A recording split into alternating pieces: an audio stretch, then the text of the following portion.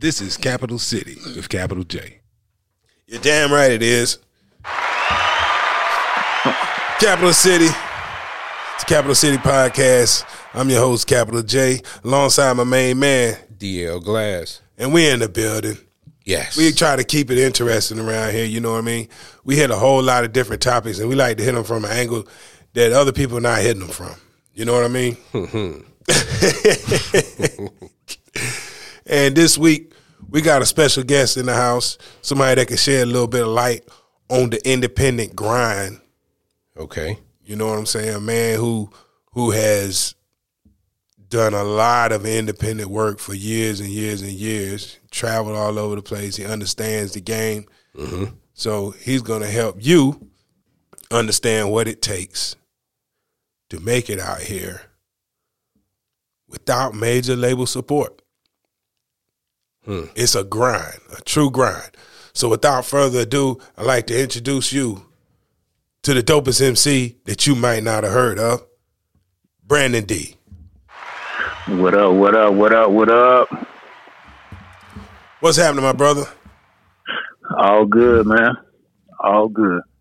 Okay, now I'm gonna give the people a little bit of background. Then I'm gonna let you carry on with your own story, and then we'll meet back together and talk about the grind. All right?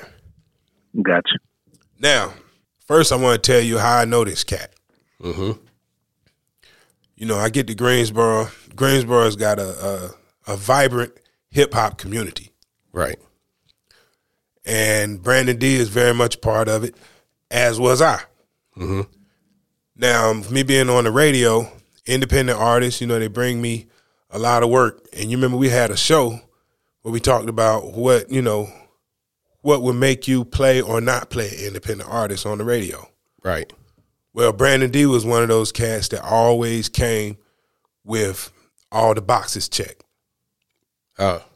Radio ready. All the time. Okay. Always had clean, dirty. Mm-hmm. You know what I'm saying? It was always pressed up. You know Right. what I mean? He just, and so Brandon D made it easy. He made it easy for me to play his stuff. Stuff sounded good. You know what I'm saying? There wasn't a big quality difference between the stuff he was giving me and stuff I was already playing for major labels. Right. So, and not to mention he spit that fire. And was no envelopes being passed. Nah. Brandon D, hey, now we talked about this on the show. I never charged nobody to play nothing. Now, am I lying? Nah, I can validate that. Right. Nah, I can never. validate. I don't ask nobody for nothing but good music. Mm-hmm. If you give me good music, then we in the game. So he was working on this song called The Cack Joint. And when I heard it, I'm like, yo, like I'd heard a lot of music Right. that I like, but this one right here, Right. I feel I would like to credit myself with knowing a hit when I hear it. Now, do you think you were biased because of? No, not at all, because I got I don't think. Oh, go ahead. I don't think we really knew each other like that at that point either. No, I knew of him and I knew all his people because Brandon D is related to a lot of people that I knew. Jay White did a lot of promotion in Greensboro. I knew him, and Eli, who Will Ski referenced. Mm-hmm. How are you related to Eli, Brandon? Eli is my mother's brother. Okay, so Eli is another cat that's pretty important to the early days of hip hop in North Carolina. He's around a lot and is still very active. Imagine Anthony Hamilton and whatnot. And so I was familiar with everybody around him. And Showdown, used to make Showdown did a few of your tracks back in the day, right? Yeah, so I used to be like a hype man for Showdown back in the day before I started recording my own music. Right. So this is probably how we came to know each other because I met Billy D through Showdown. Mm-hmm. Yeah, I met Showdown first, and all these cats I'm meeting. This is a group of MCs that I hadn't previously had a whole lot of experience with. Mm-hmm. So I remember when Showdown gave me his record, I was like, yo, this is some hot fire. I'm playing this. Showdown's another guy, always came with everything, all the boxes checked already. Right. So he put me on to a whole new crew of people. I knew all the usual suspects. Mm-hmm. And so I meet Brandon D, and I hear this song. I'm like, yo, I'm going to do everything I can to get this joint popping, because I've heard a lot of songs, and, a lot of people try to shout out their hometown, and it doesn't always work. Right. Right. The CAC joint was major fire. So I dropped that joint on the radio. Well, that's why I asked about the bias, but because it was CAC. Well, like I said, man, I've had probably 100 North Carolina songs. Right. Only about 3 or 4 Mm-hmm. really kind of stuck out to me. Okay. You're talking about Petey Pablo. Mm-hmm. I think you need to turn off your alerts. That shit almost buzzed my brain. But you had Petey Pablo, of course, and that song went national. Raise Up. It was all about North Carolina, but locally, a lot of people tried it before, and it just wasn't that great all the time. Right. And this song was great. Mm-hmm. So I'm playing it on the radio, and being on the radio, I get to meet people all over the country who are record promoters and A&Rs and this and that. So this dude who was that passing through, Brandon, that heard that song on the radio? That was Cord Digger. And let me dive into the story even a little bit more. So we at Billy D house. I don't know if you remember that, Cal, but we was at Billy D's crib, and Jay White, he might have introduced us and said, "Yo, Cap, you got to check this out," and push the song on. And you like, "Yo, I'm gonna play this." And I think your show, I want to say your show was Friday night. You like, "Yo, I'm gonna play this Friday when I get to the radio station." So all that week or whatever the days was between that day and Friday, nigga, when I tell you we told everybody to tune into the radio station, I mean everybody we knew. My mom, grandma, cousins, everybody from our hood, like everybody. We blowing everybody up like, "Yo, my joint gonna be on the radio." And from what I heard, you switched shifts that night. Oh, I went on Saturday instead of Friday that week. Yeah, you didn't go on Friday. But we had told everybody to tune in and listen on Friday.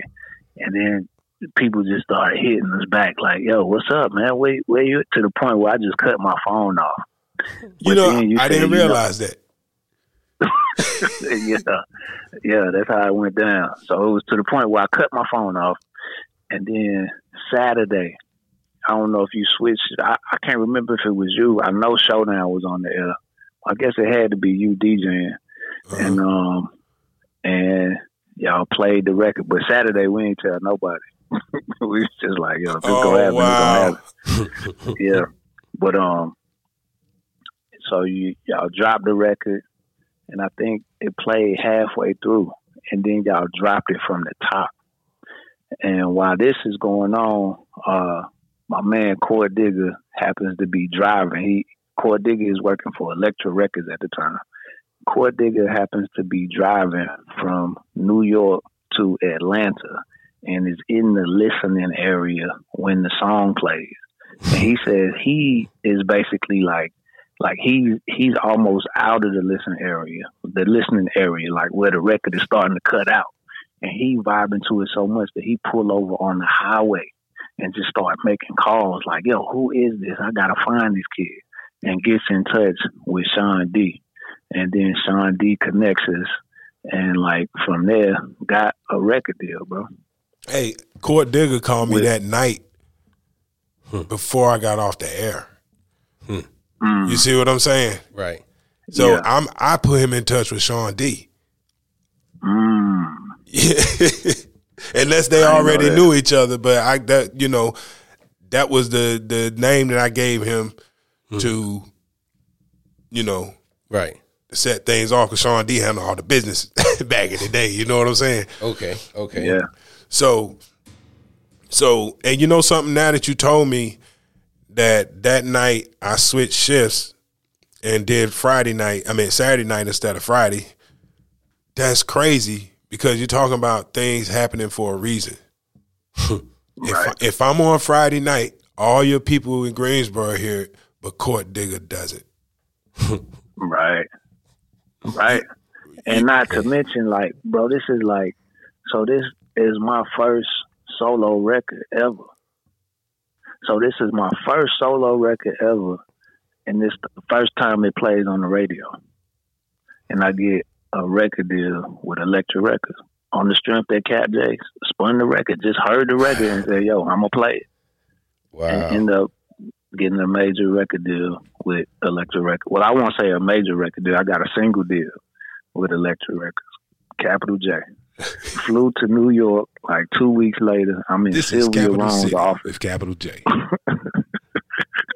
Yeah, I'm in Sylvia Rome's office like 2 weeks later. Me and Jay White, they flew us up to New York. She got this crazy corner office overlooking all of Manhattan. I'm talking about like 20-foot tall windows. She got these wild big speakers. The speakers had to be at least 8 feet tall. And like, I'm just looking at this older lady in this office in Manhattan bumping this record and going crazy. And like, we signed a single deal, man. Yes, indeed, man. That's Right. And what year was this? This had to be 2001, 2002 type time. Wow. What happened with the deal?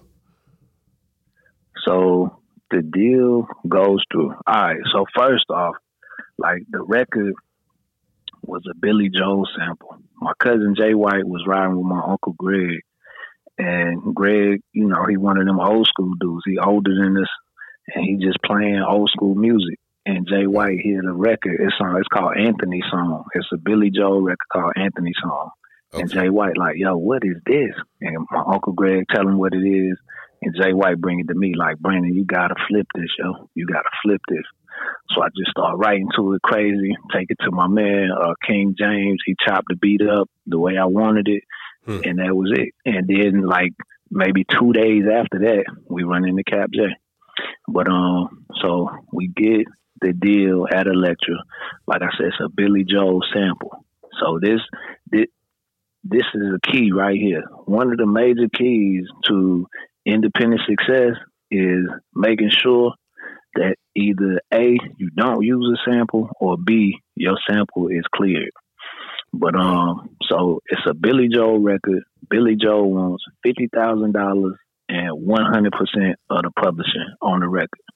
And in addition to that, he wants a clean version of the record. Like, he don't want no profanity in the record. But in that process, it took them about 6 months to track him down to get the sample cleared. Right? Okay. So now, from signing and all this initial hype and all of this, the clearance takes 6 months. Well, just that part of the clearance. So then I re-record the record, take all the cursing out. We had Anthony Hamilton sing the hook version of it, so it ain't have his voice on it. Like, we went through all type of changes. Right. And then, so now I got this second version of the record, and they want to track him down again to let him hear it. So they track him down. This take another 6 months. So now a whole year has passed. They track him down. He hears the record again. He likes the record. Record gets approved. So boom. So we like, all right, we off to the races. Like, we got a deal. It's about to go down. It's going down. So then there's a tour coming up. So they decide to send me on tour. I go on tour with Ludacris. It's the Chicken and Beer tour. Ludacris, Chingy, who was popping at the time. What's his name? David Banner, and this dude Nocturnal, who from the West Coast. I remember Nocturnal. He came to the station one day and told me Snoop Dogg wears extensions. I cannot. I can't confirm nor deny that. Wow. But yeah, so I'm on tour with all this happening fast. Cats. Well, it's been. I wouldn't say fast because it's a year passed. A whole year passed. It sounds fast when I'm telling the story, but it was like an excruciating long time in real life. Right. So what were you doing? What were you doing when you made the track? Like, where were you in life? We was broke. Yeah. We was broke. I was sleeping on my mom's floor. It was, we was working at, like, I think Jay White was selling sneakers, and we was working like third shift at like FedEx or something. You know, the check, it was a single deal, so it wasn't like it was crazy. Like, we might have got a 5G advance. They covered this sample for $50,000, and then they planning to put mad money in the promo and video and all of that stuff, right? Okay. So now I'm out on tour with Nocturnal, Ludacris, all of them. But I'm basically like a hype man for Nocturnal, but we still out there promoting ourselves, right? Because we on the tour bus, everything. Right. So we press up like 5,000 CDs to pass out while we on tour, just to get the name out there, right? Right. And then in the midst of this tour, bro, like in the middle, well, I won't say in the middle of this tour, but towards the end of this tour, Elektra Records is purchased by Warner Chappell, I want to say. Warner Chappell buys Elektra Records, and everybody that wasn't a major priority, just like, it's just over for you. It's over for you. So now we've pressed up 5,000 CDs, and I ended up leaving the tour because, so now it's kind of common knowledge that, like, you know, it's real gangbanging and all that going on in the industry. But at that time, you know, it just wasn't common knowledge like that. But Nocturnal and his crew, they were real deal street niggas from LA, like gangbangers. Right. But so you got some dudes that's like Bloods, and then you got some dudes that's Crips. So like these, I mean, this is the wildest experience I ever had in my life. They fighting on the bus, like it's gang shit going on. I mean, they inviting chicks on the bus, and I mean, just I can't even express some of the lawlessness that was going on. But it basically made me say, you know what, I'm gonna get off this bus, man. When we passed through North Carolina, y'all let me off, because I think the tour started like, we started in the Midwest, like Chicago, and went through a few cities. Then we came down to like New York and Boston, and then we was coming back through the Cat. So I'm like, yo, I'm out, man. So I leave the tour with most of the 5,000 CDs. And when we get back home, it's like, damn, what we going to do with all these CDs? And that's where the independent grind started. I'm like, yo, I can go sell these CDs.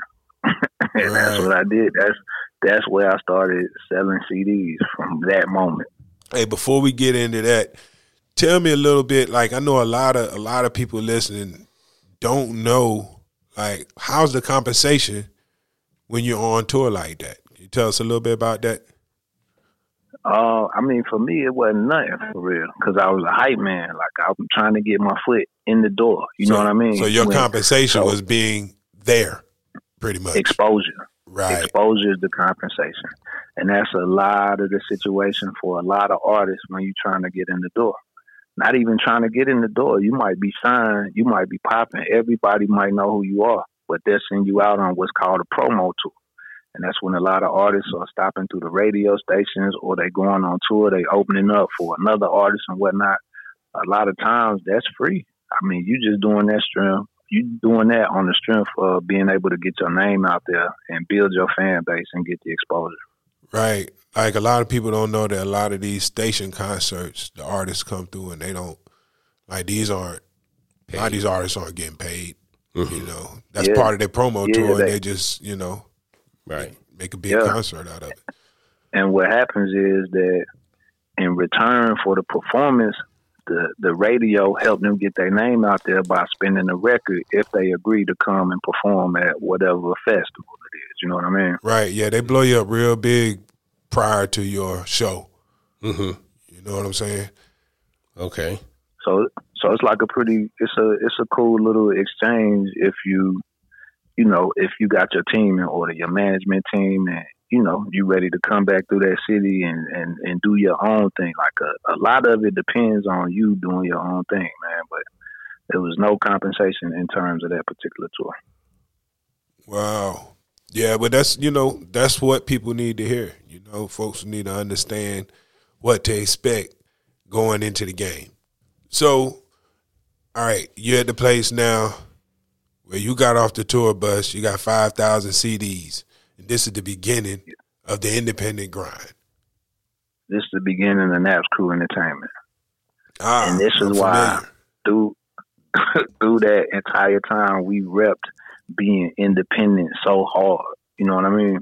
Right. Because it was like we had been scorned. Like, we young, man. We like 19, 20 years old, and we just had all this anticipation, all this hype for what's about to happen with this major label.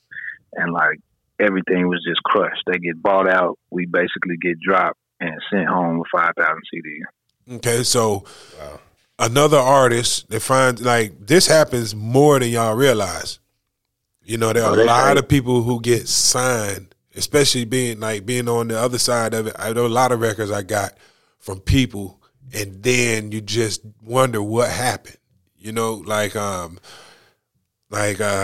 who was the girl's name? There was a girl that put out that song, "Don't You Wish Your Girlfriend Was Hot Like Me?" And she put it out first, but then next thing you know, her deal was over, and they get a song to the Pussycat Dolls. But the record that was serviced to me was a single female. And you see what I'm saying? Right. And to this day, I'm like, well, what happened to her? Right. You see what I'm saying? Bro, they say 98% of people that are signed to major label deals never see the light of day. 98%. Oh, I can believe that. I believe that too. Just just thinking about how much dope music I got and never heard anything else from those artists at all. And there's been a lot of them, a whole lot of them. Tori Alamaze was her name. Tori Alamaze was the original singer of Don't You. CeeLo wrote the song. Oh, wow. Yeah. Damn. And CeeLo. Yeah. And then it gets passed on to the Pussycat Dolls. And have you ever heard of Tori Alamaze? Never. No, exactly. Yeah. But the thing is, I never played the Pussycat Dolls. And if you ever heard that song on my show, you heard Tori Alamaze. Wow. But the thing is, you can't tell them apart. That's can't even tell the difference in the two songs. Right. It's the exact same song. People don't understand how many stars, how many elements have to line up for you to become a superstar. Right, it's bigger than just getting a deal. Right. Yeah, because the deal is the easy part. Like that's your starting point. But so one, you have to convince everybody that work in the building that they should support you, right? Like, so marketing, PR, your A&R, these promotion people, the people that they work under, like, you got to convince all these people that they should rock with you. And then on the other side of that, you got to have your own team in order. You got to have a manager. You want to be role ready.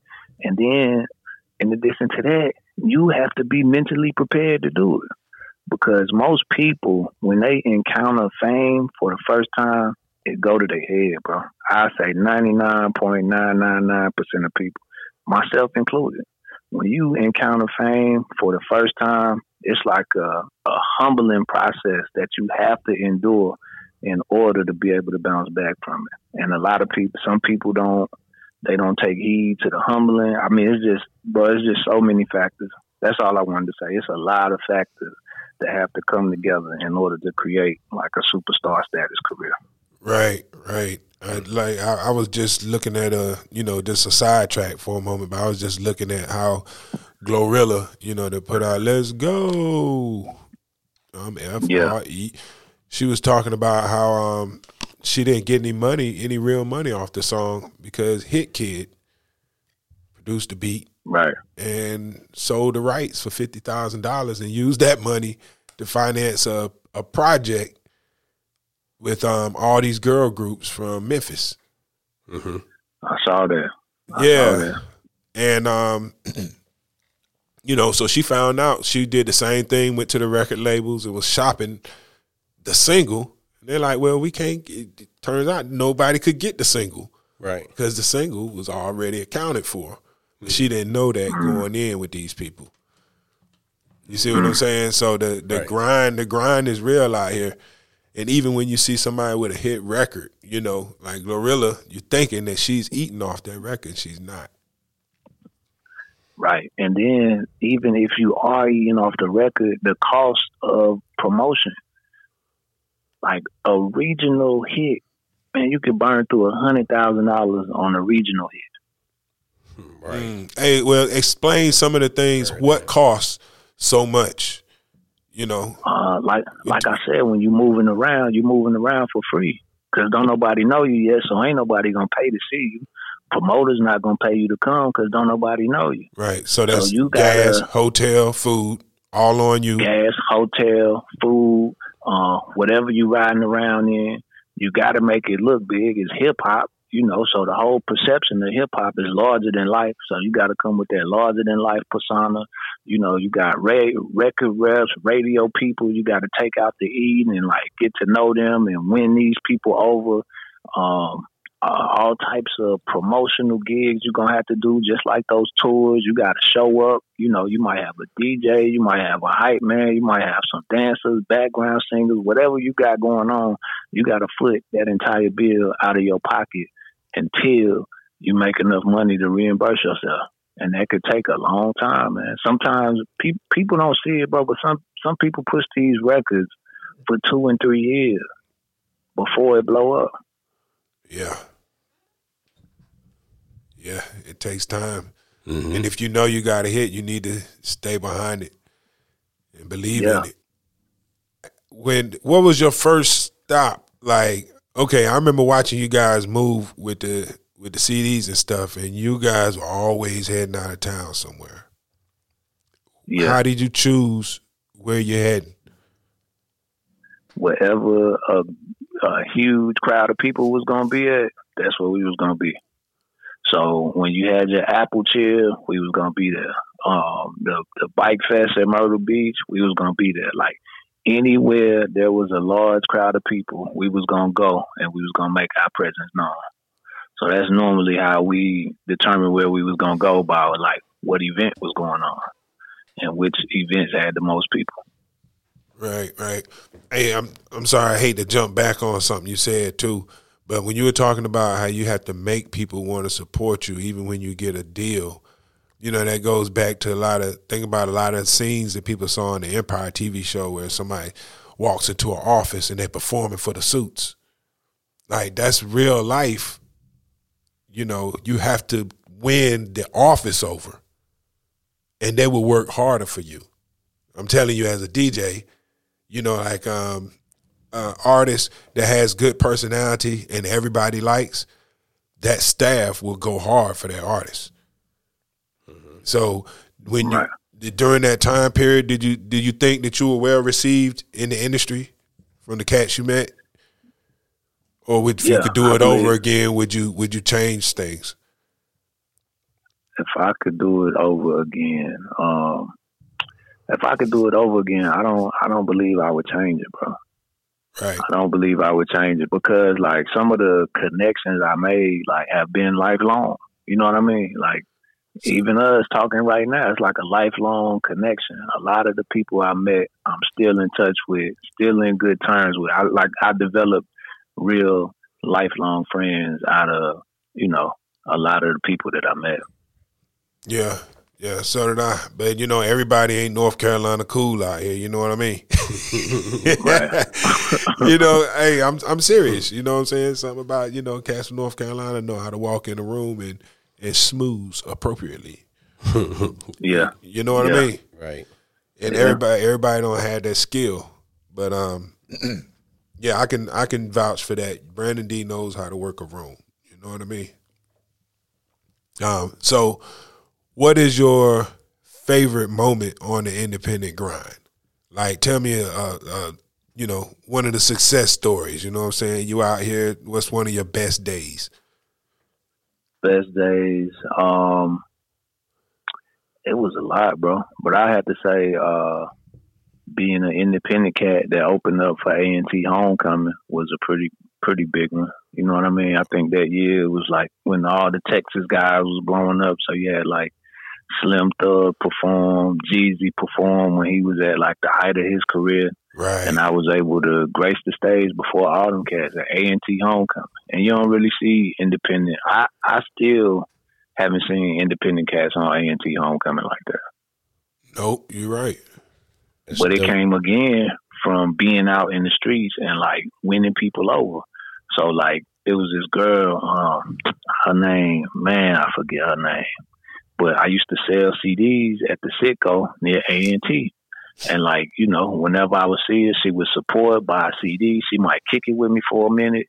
And then she come to me one day and she say, Brandon, I'm the president of the Student Body Government Association, or the SGA. And we are planning our concert for Homecoming, and I want you to be a part. So it's the same thing as me and Cap was just saying about, like, you really got to win people over, man, to make people want to support you, to make people want to see you go to that next level. Like, if you listen on people, like, people going to want to listen on you. And if you show love, people going to want to show you love. Hey, that's that part of it. It's important to stay humble, even when you get a little bit of success.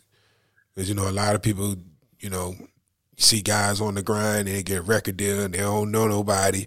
Then it don't work out, and they right back home. They need all those people. You know what I mean? Right. Yeah. So you did it right. Tell me about the nightmare scenario. What was the worst days out there? Give me one of those. I would say, bro, there was so much stuff going on behind the scenes in terms of like, and I guess it's some of the stuff that we see now with like rappers just being caught up in all these situations. Cause it's like, you from the hood, you know what I mean? Right. Like, well, some people from the hood, some people from the hood, but it's a lot of people that's like really from these neighborhoods that they represent. But all that to say, we used to throw a lot of our own events and a lot of our own shows. And it's one more moment that was a good moment. But first, I want to get this thought out and then remind me to go back to that good moment. Indeed. So we would have events, and I remember one time we had this event at Montego Bay, and like, you know, when we would do things, being that we was out in the mix, we connected with everybody, we showed love to everybody. People from every side of town would come to our events. And, you know, that's good for numbers. But when you talking about a bunch of hood individuals meeting each other from separate sides of town and alcohol and chicks being in the mix, that's like a toxic concoction, man. But one time at Montego Bay, we had this big event, crazy big event. Everybody came from all over town, and they started seeing each other. And, you know, the north side beef with the south side and the east side beef with both of them sometimes. And bro, like the biggest fight I ever seen broke out in Montego Bay. Oh, I mean, this fight is so big. Like, it seemed, if it was 500 people in there, I would say 350 of the people was fighting. Like, wow. This shit was crazy, bro. To the point where security just pushed some people out the door and locked the door. So it's people fighting outside in the parking lot, and it's people fighting on the inside, locked in, they can't get out. And bro, somebody started shooting, man. And this dude from the south side that I knew, he got shot in his neck and had the bullet hit him like maybe a few more centimeters over, man. That man would have died that night. Wow. But that was like one of the most, like, damn, like, I'm just trying to rap and make a living. You know what I mean? Yeah. And dealing with this type of shit, it was crazy. I'm glad I missed that night, man. Like, you know, being a DJ and being out every weekend. I was telling DL on one of the podcasts, I went through a 10-year stretch where I had one of them nights once a year where somebody be dead at the end of it. You know what I mean? Yeah. And And I had some of those moments too, man. Just being out, always being on the scene. Like I said, we always going to, you know, where everything is popping at, man. I've seen a few different people, bro, take their last breaths, man. Just being out in the streets trying to sell CDs, bro. Yep. People don't understand when you sign up for the game, you know, you're going to, just by default, you're going to see some violence at some point if you dealing in the nightlife every weekend. Over a period of time, you're going to see some destruction. Right. And it's traumatic after a while, is it not to you? You know what I'm saying? Yeah, for sure. That's part of what made me really reassess what I was doing and kind of start to fall back from the scene as a whole. It's like just having so many of them situations on my watch, and it's like, damn, bro, like this shit kind of crazy. Yeah, damn. And you told us to remind you of a good moment to go back to. We're gonna jump back on that real quick. Yeah. You remember the record I had with Rico that Ski Beats did, the All This Time record? Yeah. So we are dropping that single. We used to perform a lot at the Blind Tiger too. And Rico called me that night. You know, he cool as hell. He like, hey, I got my cousins, man. They gonna come and perform the song with us. Oh. I'm like, bro, I don't know your cousin, man. Who the hell is your cousin? He like, Casey and JoJo, man. They want to come sing the song with us. Hey, hold on, real people, like real quick, let's clarify. Like, we all did this work in Greensboro, North Carolina, and Fantasia from High Point, and Rico is her brother, and she is related to Casey and JoJo. That's their cousins, and their parents used to have a gospel group back in the day, the Fantastic Marinos, I think is what they were called. Yes. So I'm just bringing it home for people that don't know. Brandon, you keep on with your story. Gotcha. Yeah, but then so we get to the club and they tucked off in the back. Like I never even met these dudes until we hit the stage. Like the song dropped, got them in the back. Don't nobody know they coming in, and they just come through the back of the crowd, and you just hear just like a bird, and the shit just go crazy. Bro. But that was a real highlight, man. Oh, man, I would love to have been there that night. I know that was crazy, man. Yeah, that was crazy, bro. Get lifetime memories out the game. You know what I'm saying? Right. Lifetime memories. You know what one of my favorite memories is? What's that? That song we did together. Oh, yeah. Where is it? Man, listen. You did that track, too, didn't you? Yep, I did the track. We recorded it. We did it for one of the CDs that he would go out and sell. Mm-hmm. So I had a joint similar to what we're using right now with a little hard drive in it. Mm-hmm. And the hard drive crashed. I lost everything on that hard drive. And that song was on there. And I'm still sick about that thing. I don't know. I haven't heard that song in years, man. I forget the CD. I bet I can track it down though, man. I'm gonna make that part of my mission to track that joint down for you. Yeah, the only thing I remember about my verse is keep cooking hits and serve them up like hotcakes. That's the only thing I remember. Yeah, I remember that too. But I do remember, yeah, that was some fire, man. You know, we had a lot of good times out here.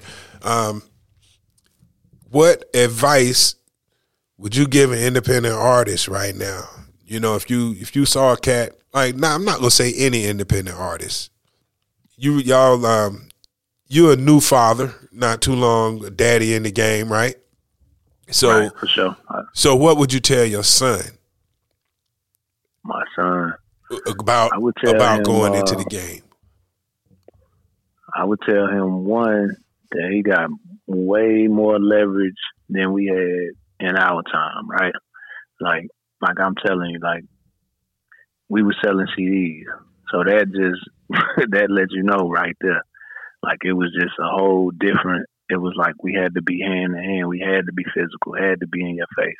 But now you got the ability to distribute. Man, you can record a song in your crib on your, $1,000 laptop, maybe $500 laptop, $100 microphone. You could record a song, and it could be available to the whole world the same night. That's true.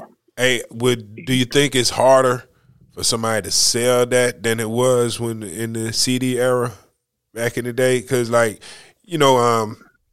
when y'all were doing it, you record a joint, SoundCloud ain't popping yet.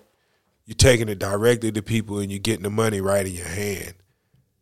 Those guys that get the instant distribution don't get the money either, though. You know what I mean? So it's a trade-off. Which is it better to have the money or is it better to have the instant distribution?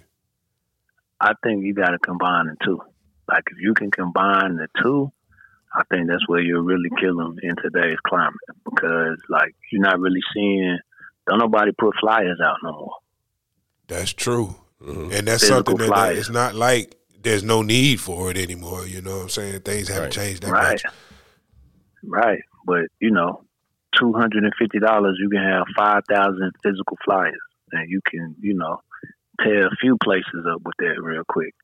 And then if you promoting your social media on there, then it's like, you going to win. You winning. But I don't really see too many people take that approach no more. I've seen a few of the young boys that do.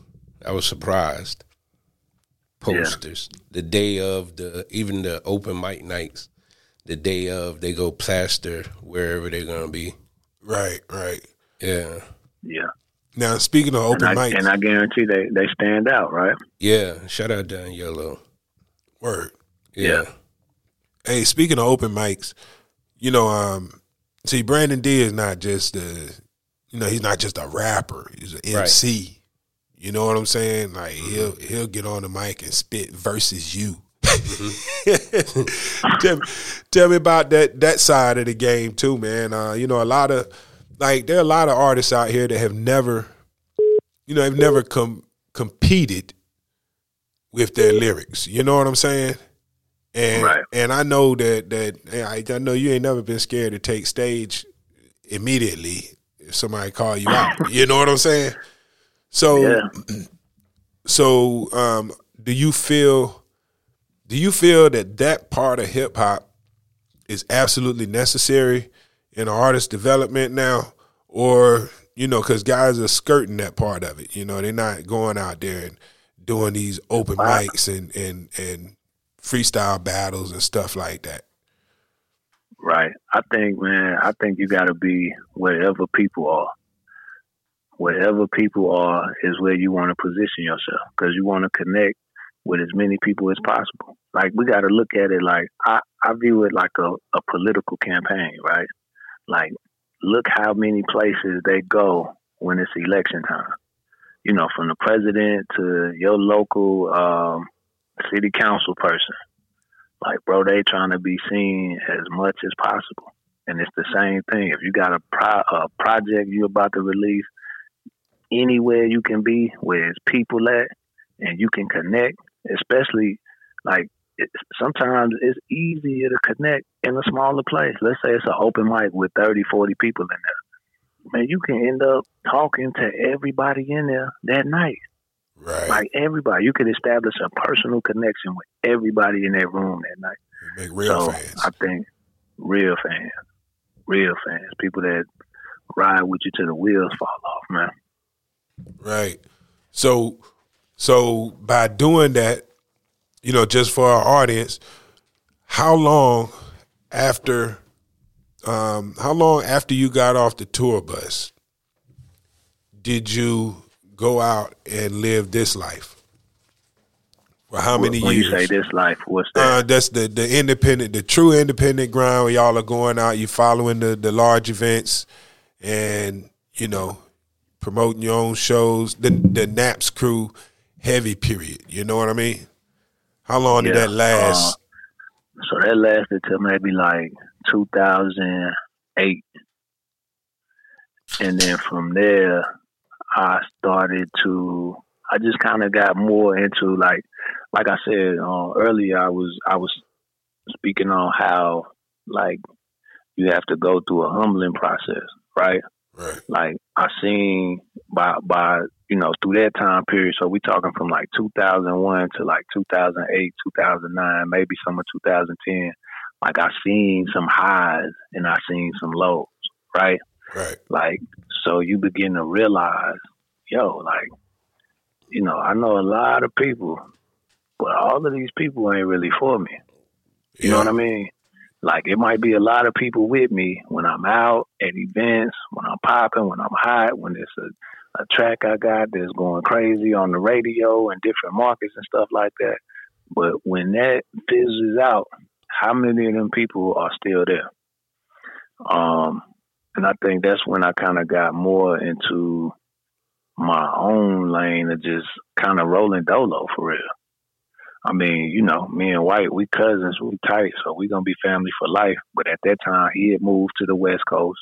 Right. My cousin D-Rock, he was in jail. I had Panama that I was rocking with. He had got shot like 4 or 5 times, and he went back to South Carolina. So it was like I was just out there by myself. But so from there, what I did, because I used to sell CDs at gas stations, right? Like I would sell at the gas station and I would sell outside the club or these events where a bunch of people was at. But after seeing, like I mentioned earlier, I seen at least, 4 or 5 people, man, take their last breaths being in those type of situations and in those type of venues. So I'm like, I got to do this smarter. So I used to sell CDs at the gas station 5, 6, 7 days a week. And then I say, man, what if I could go to a place where, people are prepared to spend money, where people are coming just to spend money. That's when I started. I started hustling at the flea market. Oh. So then, like with the flea market, bro, I took that joint. I went from New York to Florida hustling at the flea market. Like almost every flea market up and down the East Coast I went to selling my music. And then I'm like, man, flea markets is cool. For real. I did that for my movie, man. I sold 5,000 copies of my movie at the flea markets up and down the East Coast, 2010 and 11. That's where it's at, bro. Yes. And then from there, I'm like, man, y'all just dropped the gym. You know that, right? Like seriously, you just told the audience something that they didn't know, man. Like it's something that both of y'all just said. Hey, right, this is the lick. Yeah, because you think about it, people go prepared to spend money, and they really don't even know what they're gonna spend money on. Right. So it's like if you got a cool presentation, you nice to them, you tell them what you got going on. And it's 9 times out of 10, man. Yeah, and it's me. Yes. Right.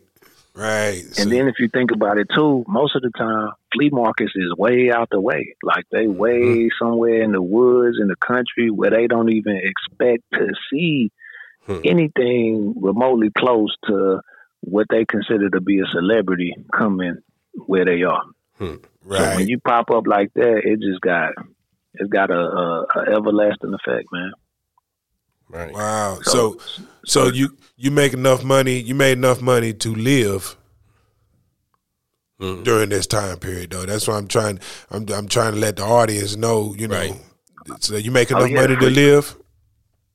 Definitely. Yes. Definitely. And some and then from there, the flea markets was cool, but it was real seasonal, right? Like in order to have like a great day at the flea market, your best days at the flea market is gonna be like them perfect weather days, them 72-degree days where the wind is slightly blowing to the northwest and shit like that.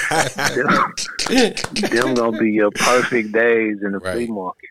And then I'm like, man, so what's next? What from here? And that's when I started renting out booths in the mall around 2010, 2011.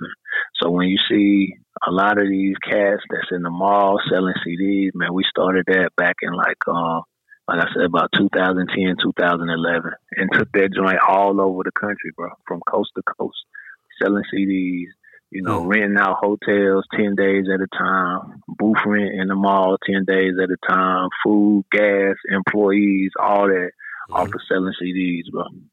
Wow. Nice. Right. Yo, that's like, I'm telling you, man, this information that you're giving right now is priceless for people. Of course, not many people are going to sell CDs anymore. Right. But you're giving people a blueprint for business. Yes. Yeah, because look, the thing that I discovered too is that it's not even about a CD. It's about whatever you got that you are confident enough to present to people in a professional way. Bro, one time, man, this was in Greensboro, but one time it was this dude downtown Greensboro, bro. He was selling a book, what he called a book of poems. It was probably 25 pieces of paper stapled together. And he was selling it between $10 and $20.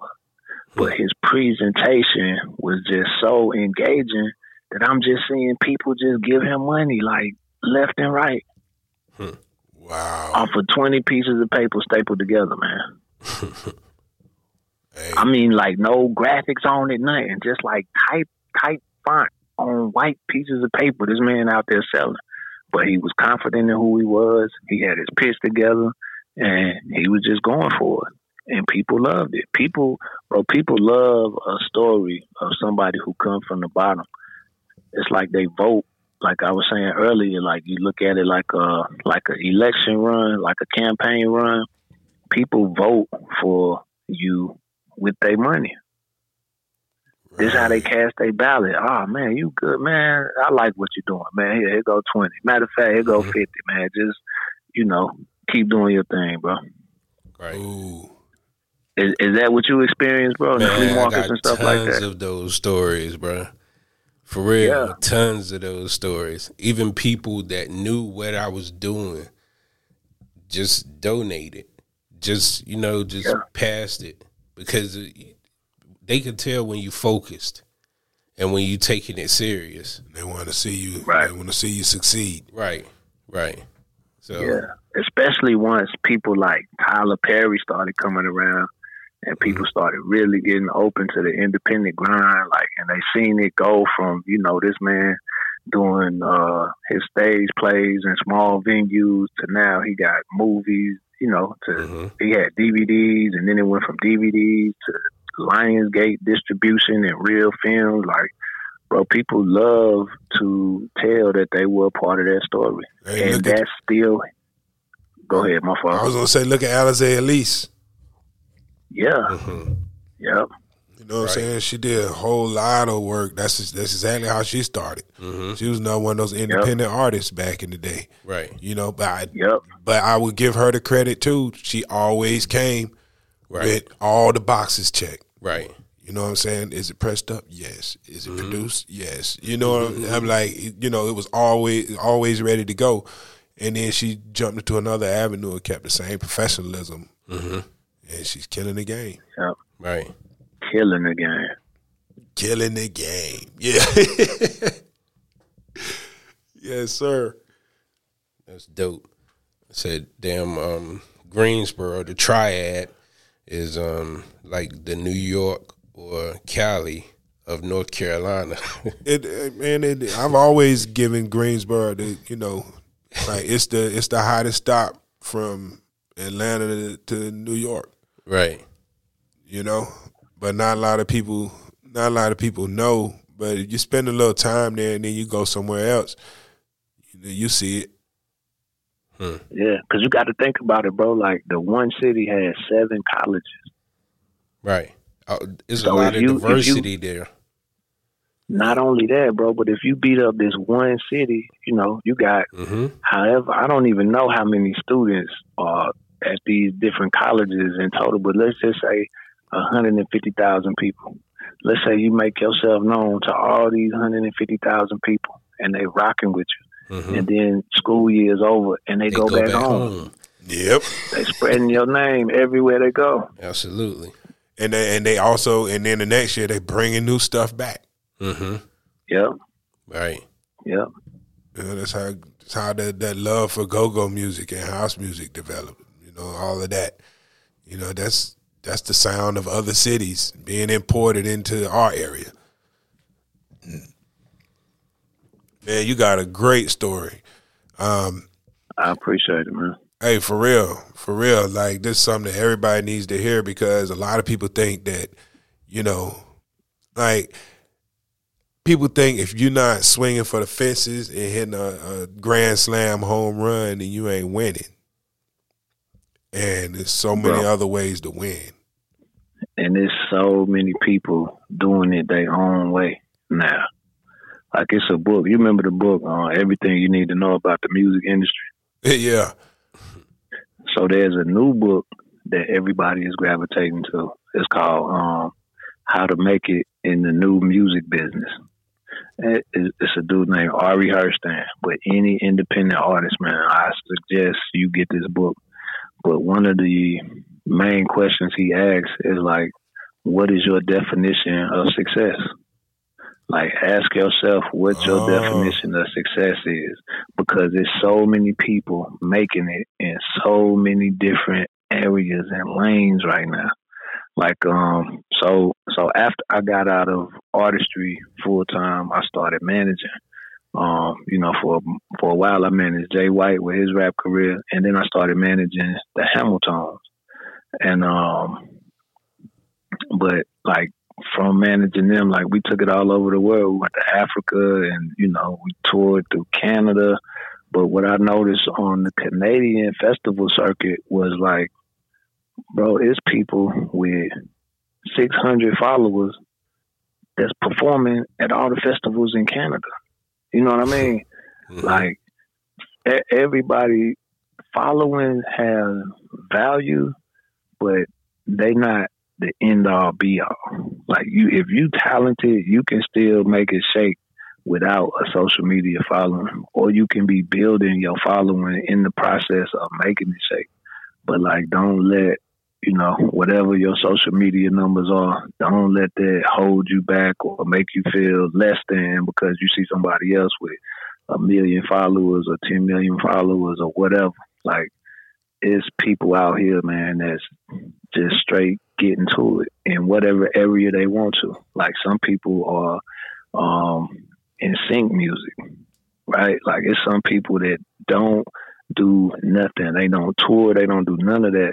They just make music for sync licensing, for placement in films and TV and different things like that. Right. And they have a whole career off of it. I really wanted to get in that lane. That's something that I wanted to do, man. Just, never figured out how to get that foot in.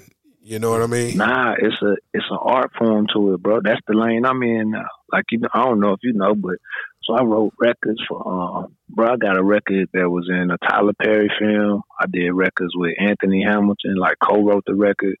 I got credits on Elton John, man. Not Elton John, but Eric Clapton.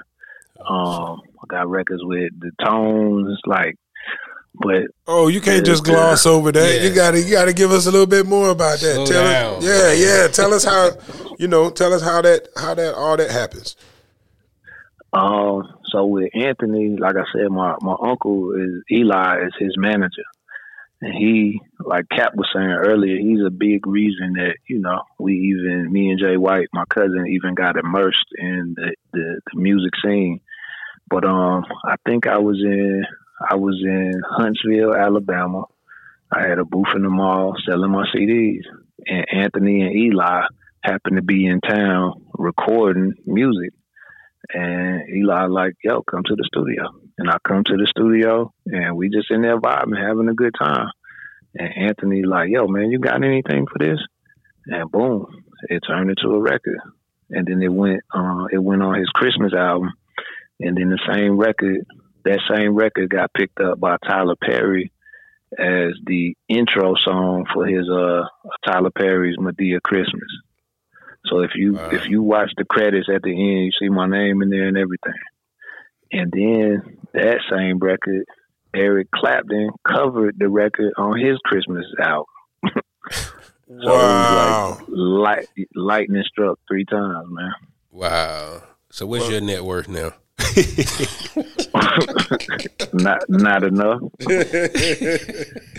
Nah, I'm still grinding it out, man. But like Cap was saying, like I'm seeing the lanes of sync music.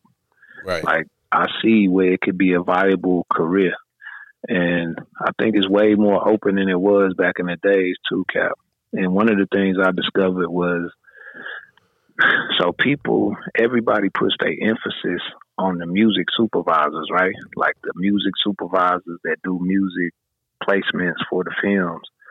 But the music supervisors go to these people called sync agents. And what a sync agent is an individual that will represent an artist's catalog or a label's catalog and plug it to, like the sync agents have relationships with the music supervisors. Like music supervisors ain't really taking music like that no more. They're not really taking unsolicited music. But that's the way in the door. Make a long story short, the sync agent is the way in the door, Cap. Word. Yeah. Man, that's good stuff right there. Very good stuff. Hey, I hope everybody listening tonight had their pen and paper out, man. Because, no, seriously, I've been doing this for a long time, and I learned a lot talking to you. Stuff that I just, either didn't know or hadn't thought about in so long. Like y'all talking about the flea markets, for example. I'm sitting here, all those mixtapes I sold, I'm sitting here kicking myself right now. I'm going to kick myself all the way to the car. I never went to the flea market. What? And you know what I'm saying? Yeah. I used to gear up for A&T homecomings, and, I did a few homecomings with mixtapes. I used to go to Freaknik, and one time I went to Freaknik with no money. I just had a bunch of blank tapes and one double cassette player. You know what I'm saying? And I actually crashed. I stayed in hotel lobbies the whole weekend. Wow. And I would just go in there and plug my little double cassette joint up and sit there and dub tapes all night and then walk out in the street, sell them. And that's how I made my money for the weekend for Freaknik. 94. Talking about that, yeah, that's a grind. Right. You know what I'm saying? Right. And I'm sleeping in the hotel lobby because there's so many people out there, just get a couch over in the corner and plug my little tape deck up and sit there and dub my tapes all night. Wow. Crazy, right? Yeah, that's a grind. That's a grind, bro. And I missed out on the flea markets. Yeah. Tripping. Probably could have tripled my money. Right. No, you definitely would have tripled, man. Because, Easy. like I was saying, like them environments, people ain't really there to spend money. Like you might get a person to shop with you. My ratio I noticed in the streets was maybe like 1 out of 10. When I started going in the venues where people was already there to spend money, it probably went from that 10% to about maybe 50, 60%. Right. Yeah. I had to turn into a salesman out there on the corner. In traffic during Freaknik, I'm like, mixtape. Right. And then cats be like, yo, where you from, son? I be like, North Carolina. Like, I'm straight. And then I started be like, I'm from New York, son. This that hot fire on here. You better get this. Boom. Gimme. And then they pop it in their tape deck. I walk off and I hear Greensboro in the house. You know what I'm saying? Do whatever you got to do to get these things off, man. Right. You know what I mean? Man, time is flying, man. Golly, if I had known we would have done a part 1, part 2. If I had known you had this much info to throw at us, man, I tell you. But I ain't even know, man. I'm glad to have this conversation myself. It bring a lot of memories, man. Yeah, man. Yes, indeed, a whole lot. Like you told us so much. And like I said, man, for independent artists, I recommend everybody just listen to this podcast, man. You're going to learn something tonight. Indeed, all you guys on the grind, Brandon D, been doing it for years. And he just bless you with all these gems. You know what I mean?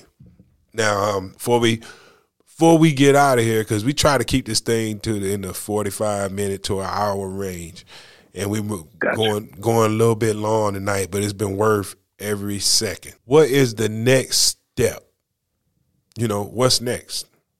At where you are now, you've done management, you've done some songwriting, you've had a deal, you've been an independent artist. What's next? Where do you go at this stage in your career and stay involved in the music? I want to turn, like I've had some, I wouldn't say minor successes in terms of songwriting, but it hasn't been like sustainable. It hasn't been where I can sustain my family off of the songwriting, right? And that's my goal for next year, is like to be able to sustain my family off of what I'm doing from songwriting. I wish you all the success in the world. I always been a fan. He got the same name as my brother. My brother's Brandon Dickens. Yeah. He's Brandon D too. You know what I mean? I was like, this cat named Brandon D. I got to support this. You know what I mean? I seen him at your party too, man. I ain't seen him in forever. Yeah, man. The two Brandons in my world. You know what I'm saying? Hey, I love both of you guys, man. Always been nothing but love between us, man. And I wish you nothing but success in the future. You know what I'm saying? I'm very glad that you took this time out with us today, because I learned a whole lot. Matter of fact, I think I'm gonna hit the flea market this weekend with some music. And look, I guarantee you'll come up too. You know what I'm saying? Because I promise you, some people at the flea market with CD players in their car. I still got a 10 stack of CD recorder. Bro, one of my homies is like the biggest mixtape distributor in the country, and he still sells tens of thousands of CDs every week, bro. Let me ask you something before you close. If it was one thing that you took from the convo tonight, what would you say that was? And I'm just asking for the sake of the independent artists, so we can kind of circle back and highlight, just standout moments in the conversation. So if it was anything that you took from tonight's convo, what would that be? The biggest thing I took from it, and what I want people to hear, is that you can make a living with your own product. You invest in yourself, believe in yourself, and you can live. You know what I'm saying? But you have to know how. And what you did tonight was show people how. You gave them an avenue. You told them how you did it. And and like you said, success, you have to define your own success. And for me, success, I've never defined success as filthy rich. Right. I've always defined success as comfortable. And that keeps me, for one, keeps me humble. And, for some people would say, hey, you're not ambitious enough. But since I'm not concerned about having $10 million, I want to make sure that I'm comfortable and my kids will be comfortable.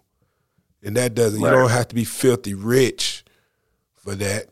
Sometimes it just means that, I want to be able to provide a stable environment, not wonder where the next meal is coming from, stuff like that. Right. So since that's the way I define success, everything you said to me has been a way to become successful in my eyes.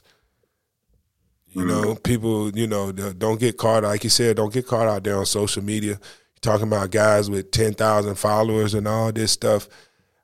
I'm a DJ. I've been a DJ for a long time, and I still DJ on the weekends, and I can DJ as much or as little as I like. And that's without me going out here showing everybody every time I go DJ. You know what I mean? I'm not all on social media like, yo, look at me every weekend. Do it probably 4 or 5 times a year. I might post about something I'm doing. All the other times I'm still working. And, to be 50 years old, still DJ on the weekends. I'm going to tell you a story, Brent. Do you know the big parties they have in Greensboro for A&T Homecoming, right? Right. I used to do one of the biggest parties, just to DJ that joint every year. You heard about this? No, I'm not heard about it. I'm saying I used to DJ that party, and I would make a certain amount of money. And I was out in front of everybody. Everybody came. It was probably 5,000 people at that party. and they would all see me there. And then I remember the next 4 or 5 years after doing that party, doing other parties where nobody was really like, you know, either it wasn't a whole lot of people there, it was just another party. Wasn't that big of a deal. But I made 3 times more money for each one of those other parties than I did for the one where everybody was at. Right.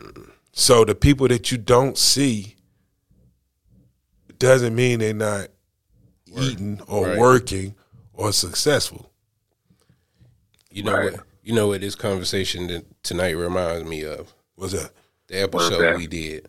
It's time to capitalize. It's time to capitalize. That's exactly what time it is. Yes. That's what this is. Yeah, it's time to capitalize part 2 featuring Brandon D. Right. Yeah, so I gotta check that one out, man. Yeah, well, that's definitely what I took from it, man. You know, what I took from it is, like, I consider you successful. And you know, I've known you for a long time. I seen you grow from that 18, 19-year-old guy that was out here. You know, I seen you get settled down, get married, have a kid, you know what I'm saying? Yeah. And all that's beautiful. And you're able to make a living and still stay in the business that you love to do. That's successful. Right. You know, so you, sir, are successful to me. And that's why I asked you on here, because I see you successful and able to continue doing what you love to do. And that doesn't always mean that you're filthy rich or the whole world knows what you're doing. Just means that you're able to take care of yourself. And so I appreciate it, man. Indeed, man. Right. So congratulations on all your success. Thank you, brother. And I appreciate both of y'all for having me on here tonight, man. Yes, sir. Yes, sir. Yeah. We appreciate you.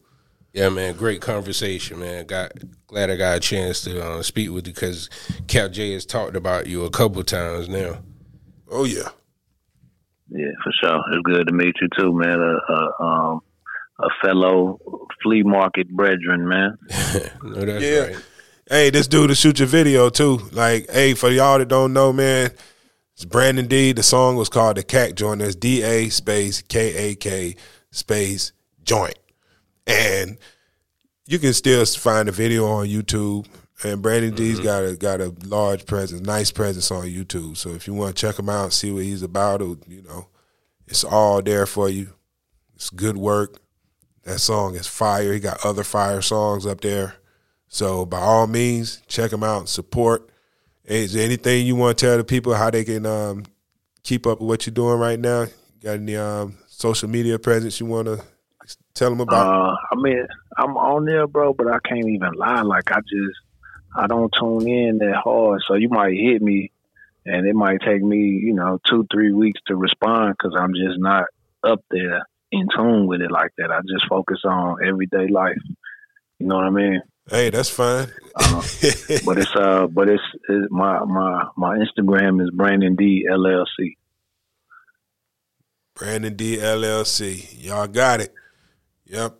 And check them out. Definitely check out the Kak Joint, man. If you want to see North Carolina hip hop at its finest, the Kak Joint, like, to me, that's a top 5 song to ever come out of North Carolina.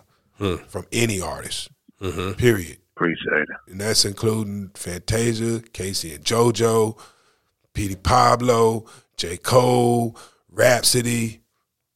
This a top 5 song out of North Carolina. If you don't know it, it's time for you to learn. Check it out. Dope track. Indeed. Yeah. Indeed. Good representation. No doubt. Yeah. And, we went back and listened to that joint again tonight, after listening to so much mumble rap and stuff, man. This dude spit hot fire on that joint. You know what I'm saying? Yo, that rhyme was dope. What year was that?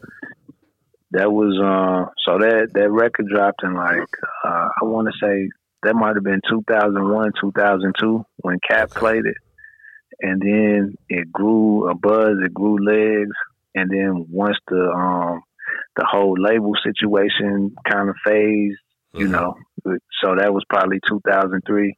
Then we re-released it in 2005. A station in VA. You remember the Buddha Brothers in VA, Cap J? Yeah, man, I love them dudes, man. A couple of them guys passed away since then, man. Oh, I didn't know that, man. Yeah, but I love the Buddha Brothers. They had put it in regular rotation. They put it in regular rotation, and then it made other stations start to pick up on it. So it was a record with like real regional success. And then even 102 Jams had put it in regular rotation at one point. But this was years later after you first played it. So we released it in 2002. I mean, got the deal in 2002, and then we re-released the record in like 2005. And that's when a lot of places that caught on. We was more on our independent grind and just, you know, had a little bit more business savvy about us. And we put it out again. Word. I just got one question about the label, the single. Well, never mind. I answered the question. Go ahead, man. Yeah, because I was gonna ask you, when you left the tour, like you didn't owe the label nothing. Like y'all just walked away without, you know, just ended it. Yeah, it was clean because they had been purchased. And if you weren't a priority, like if you weren't a Fabulous or a Missy, like they wasn't really even sweating it. You know what I mean? Okay. Yeah, so we got out of it clean. Right. And one last question: What would you say, just being North Carolina? What would you say would be the biggest struggle as an artist coming out of North Carolina? And the reason why I asked this question is because that a lot of artists that I talk to in North Carolina, they say they don't get the support in North Carolina. I would say if you don't get support in North Carolina, go somewhere else. You know what I mean? It's that simple. Like, right. Leave. Like, go see some other places. And then maybe people will start to support you once they see, oh, okay, he's not super local. He out. He in New York. He in L.A. He in Chicago. He in Alabama. He in, you know, Jacksonville, Florida. Like, sometimes people want to see you take the first few steps before they get behind it. And there's nothing wrong with that. That's just, you know, that's just the nature of it sometimes. Right. And then the other thing I would say to North Carolina cats is like, man, it's really with the changes in how music is distributed, it's really no more excuses, man. You got people coming out of, you know, Wichita, Kansas, and like, like the smallest anywhere There's in the two world. Kentucky cats out here rapping, a white one and a black one. Wow. Jack Harlow and ESTG. Right. And both of them killing it. Oh, right. Both of them from Kentucky. Yeah. Both of them from killing it, man. So, like, it's really no more excuses, man. Everything is there for a cat to be successful. It's all about their grit and their grind for real at this point in the game. Word. Well, we're going to leave it right there, man. Yep. Sound like you ended it on perfect terms. Well, yeah, man. Like I said, man, glad to be able to chop it up with y'all brothers. And anytime, man, anytime y'all need me, I'm around. Indeed, man. Hey, we're going to drop this outro. Hang on for a sec while we close this thing up. Hey, listen, this was the Capital City Podcast. That's my main man, Brandon D, on the line with us tonight. He gave y'all a whole bunch of info. Share this with people you know, man, because if I was an independent artist trying to make it happen, this would be where I start, right here. Listen to this show. Right. Capital J. Capital City with Capital J. Alongside my main man, DL Glass. And we out of here.